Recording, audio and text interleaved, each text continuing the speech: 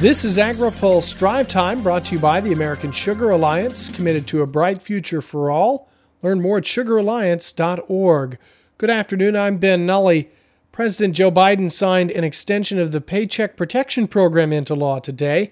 White House Press Secretary Jen Psaki says since the beginning of the pandemic, 400,000 small businesses have closed and millions more are struggling to stay open. In just 2 months, we've approved over $200 billion worth of forgivable loans to more than 3 million small businesses.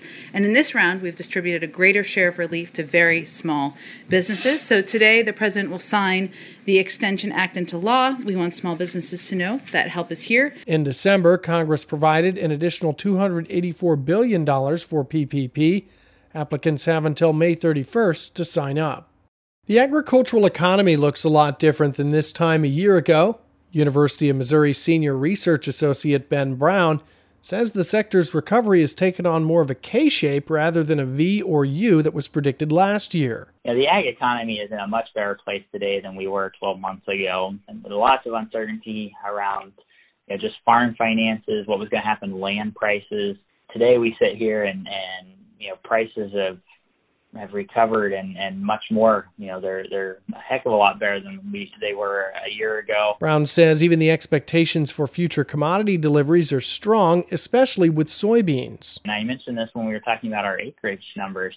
Even at 90 million acres, I'm not really sure that gets us to a better picture in soybeans. It just kind of maintains what we have. And years past, 90 million acres of soybeans would have been very bearish for the soybean market. But that's just kind of the environment we're in right now, is we need a large soybean crop to even sustain where we're at and not deteriorate our stocks positions more. The Department of Agriculture is scheduled to release its prospective plantings report tomorrow.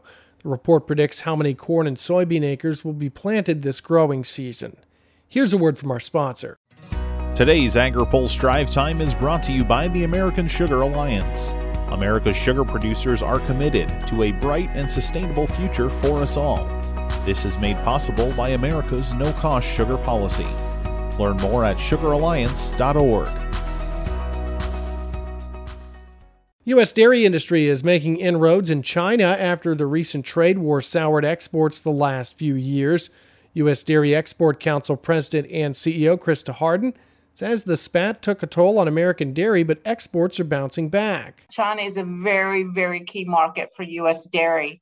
Number 3, a market that has been growing, a market that is important to us, and one that we would like to see improve over time. But the tariffs took a toll. There is absolutely no doubt. So as you look at these numbers and the recovery, you can see that we are making progress. Things are coming back, but it was a very, very tough, difficult process for U.S. dairies through the tariffs.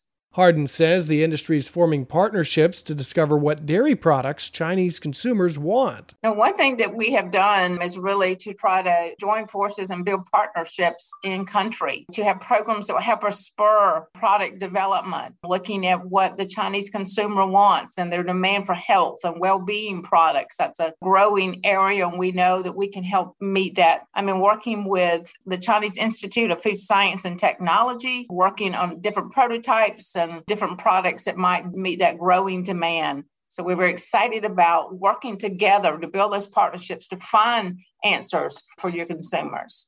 The U.S. Heartland China Association recently hosted a roundtable discussion on the trading relationship between the U.S. and China. A new fire mapping tool from the Department of Agriculture should help manage future wildfire risks in 9 states.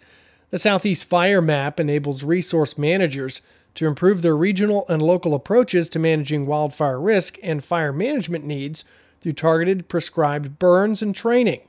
The map and associated tools aim to improve fire management in urban and rural communities through remote sensing and will track both prescribed fire and wildfires throughout Virginia, North Carolina, South Carolina, Georgia, Florida, Alabama, Mississippi, Louisiana, and Texas. The work was funded by a Natural Resources Conservation Service Working Lands for Wildlife Partnership agreement with the U.S. Endowment for Forestry and Communities. That's all for today's Drive Time, brought to you by the American Sugar Alliance. For more agriculture, trade, environment, and regulatory news, visit our website at agripulse.com. I'm Ben Nuelle.